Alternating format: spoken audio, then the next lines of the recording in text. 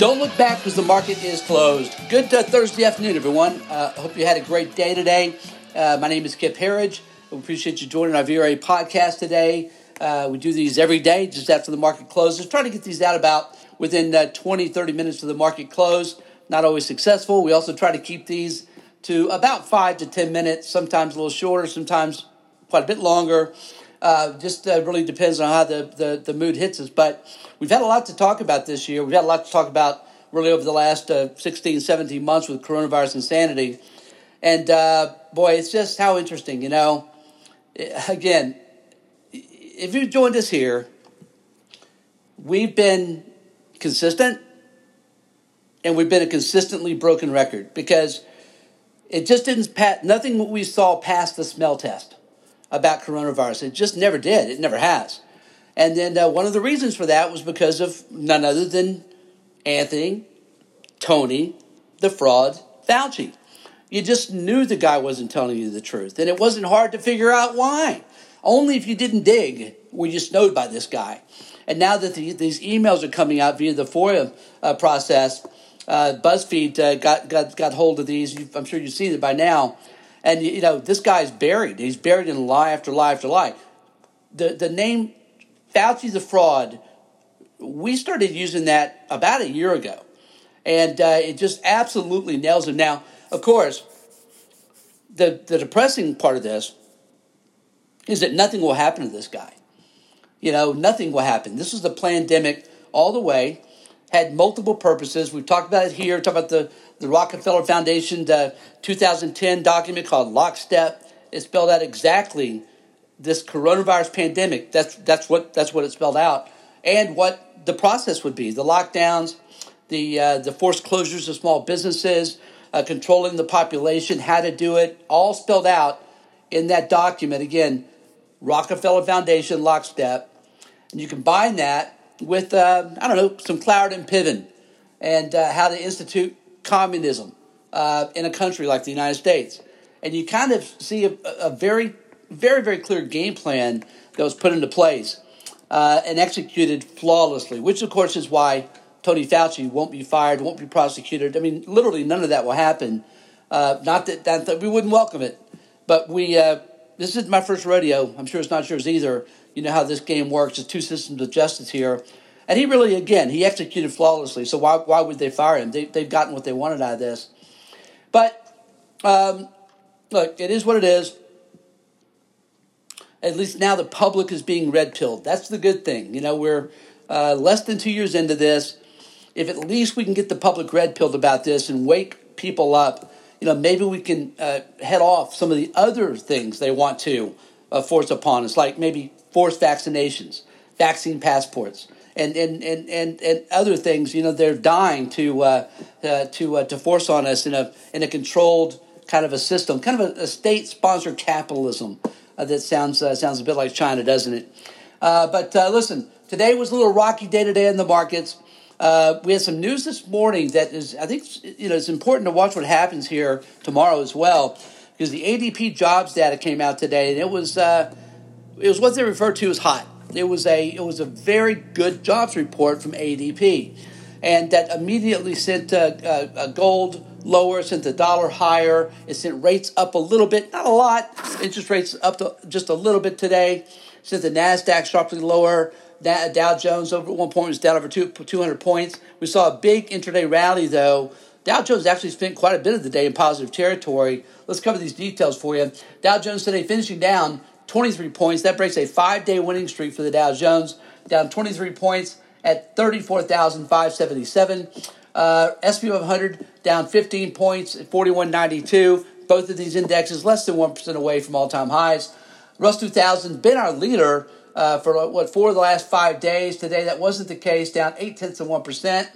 And finally, NASDAQ was our loser on the day. NASDAQ and the semis have led from the May 12th capitulation lows. They've led. Today that didn't happen. NASDAQ gave up 1% off the lows, but still down a fairly big 141 points at 13,614. Again, the concern here, of course, is the economy going to run hot again? Last month's jobs report, we'll get that tomorrow morning, by the way, at 8:30 Eastern.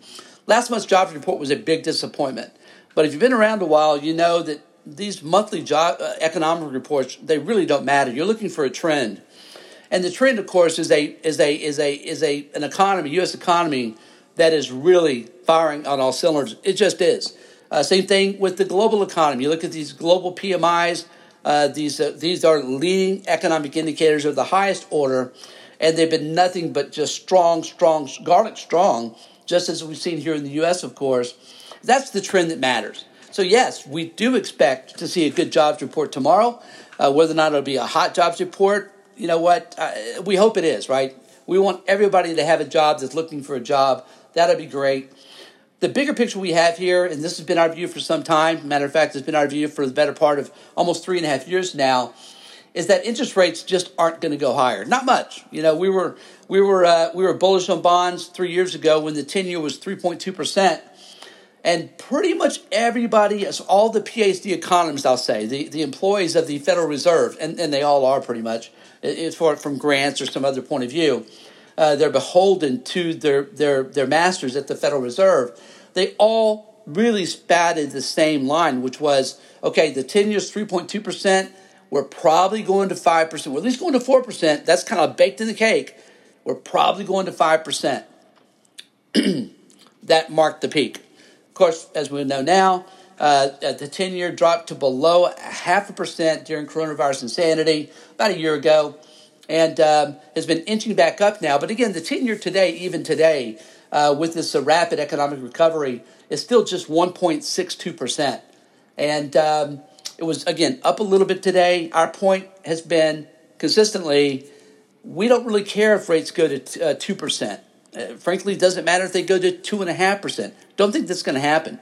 Still of the view, I am at least, that the 10 years headed back below 1% before it gets to 2%, certainly to 2.5%. And because a lot of the talk now is about, okay, the Fed is going to start talking about tapering. And I think that's probably about to happen, maybe at the July meeting. But everyone's really getting prepared for that. And you know, the majority view is that that's going to make rates go higher. And from a common sense point of view, one would think that would make sense. Because right now the Fed's buying every single month $120 billion worth of U.S. debt, government debt, mortgage debt. They were buying corporate debt. They're about to reverse that, or actually they're looking to sell that debt now. Not a whole lot of it, by the way. But you know, again, if they taper the $120 billion, it doesn't mean they're going to stop it. Maybe they start from $120 billion a month, maybe to $80 billion, maybe 100. Who knows, right? Again, the common sense view is when they start to taper, sometime next year. Again, we're still talking about something that is into next year before the taper even starts, and you get people all worked up about this. It's really it's interesting to watch human behavior and how it takes place on Wall Street. People get so worked up. Oh my God, they're gonna taper, and the yields are gonna go up, and the market's gonna. I mean, you hear it, right? And you see the perma bears online that just are like, they're triggered. It's just gonna be the worst thing ever, and it's just not. And here's why. We've said it a couple times, but I think you can't repeat the important points enough. That's how I was always taught something. And so, you know, we got to remember back to the best bull market we've ever had. It was 1995 to 2000. You know, I was on Wall Street then, took a couple of companies public during that bull market melt up, the dot-com melt up before the dot-com crash. People tend to remember the crash, but folks, we had a 5-year, 575% move higher in the NASDAQ over that 5-year period. Wow, 150% a year. I mean, it's hard to put into words what that was like. Every day was a party. Every day was a party. And that's the environment that we believe we're getting back into, and we only think we're getting back into it. This bull market's going to rival that. That's another conversation for another blog. We actually wrote about it today. But we're starting to see signs that the party's on. We are seeing those signs. AMC, certainly the GameStop, that's the beginning of it. These gamma squeezes that are taking place now with this quote-unquote new option strategy that's forcing purchasing of the underlying shares of these companies. Again, rolling from company to company. How long could this go on? Months, a year? We don't know. But again, this is where the money's being made. You have to go where the money's being made, and we are. I'm sure you are too.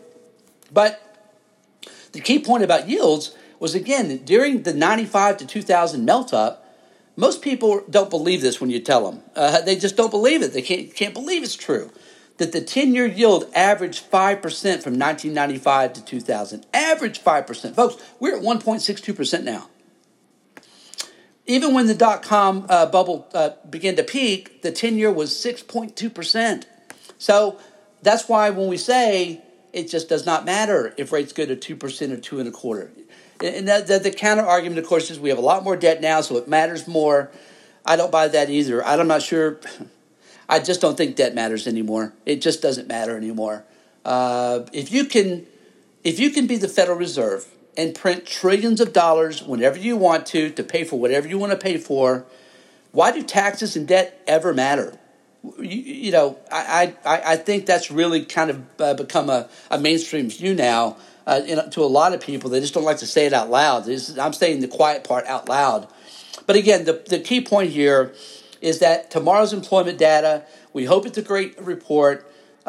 We think any weakness is a buying opportunity. It just is a buying opportunity. But that's been our approach for some time in the market. And the great thing about the market right now is it's not overbought, it's not oversold. It's kind of in that middle area that usually presents great buying opportunities. And again, this is a stock picker's market. It's a stock picker's market. All right, let's move on here. Oh, Tyler reminded me, Tyler loves the financials, has for some time. And XLF, the financial ETF, hit an all-time high again today. It's been red hot. Of course, banks and financials supposedly love higher rates. I get that for banks, I guess. I don't know that that's really a reason to be excited about owning the financials. But anyway, that's our new all-time high today. Again, we're very close to all-time highs anyway, as it is across the board. Let's talk about our internals today, because the internals have been very good. Matter of fact, they've been borderline extraordinary.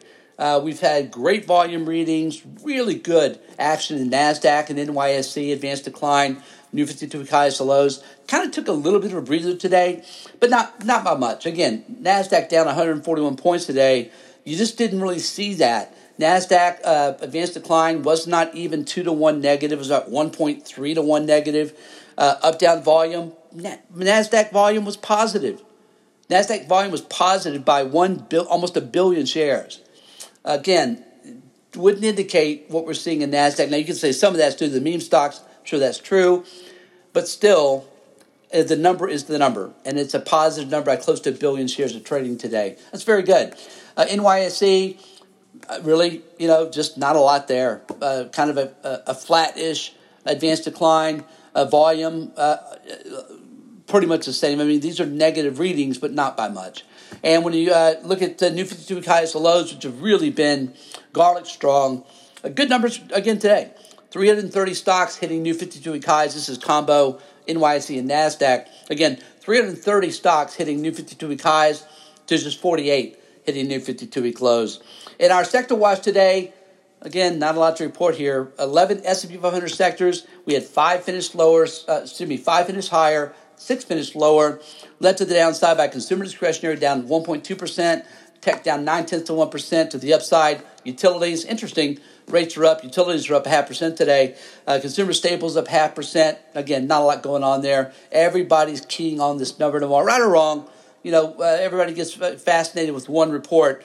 And after last month's disappointing jobs data, you can see why they're focused on this tomorrow. I actually think it's going to be a pretty good number tomorrow. And that's going to be it's going to be a good number, I think.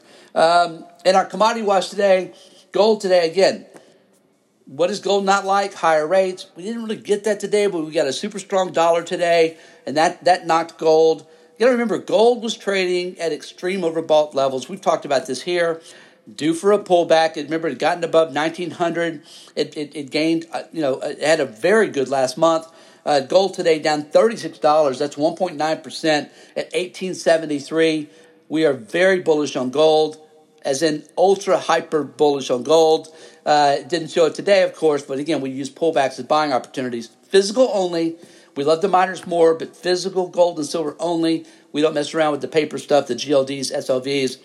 Silver today, also, which has been on a nice run, down 68 cents an ounce today at $27.52.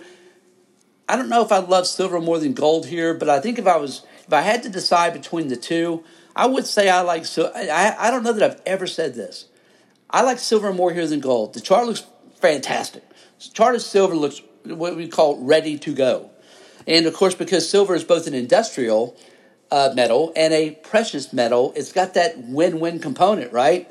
Silver, like copper, goes into everything. We're electrifying the world. We're certainly all of our cars are going to be electric going forward. I mean, that's just the reality of it. Although I'll keep my Mustang and I'll keep my Hummer, and but I may get the new Tesla Cybertruck. But the 66 Hummer is not going anywhere. Neither is the 2005 Hummer. 66 Mustang, 2005 Hummer. But silver, we love silver here. It goes in everything. Again, we're buying that on pullbacks. Copper today down 12 cents a pound at $4.46 a pound. Again, reached extreme overbought levels. Love copper here. Our favorite stock in this area, by the way, is Turquoise Hill Resources. Just a phenomenal story that's only going to get better. This stock used to be close to what it was, $300 stock. Today it's what, 17 and change. A lot of drama there with their partner Rio, but those days of drama and anxiety are coming to an end, and the stock does not reflect that in our view.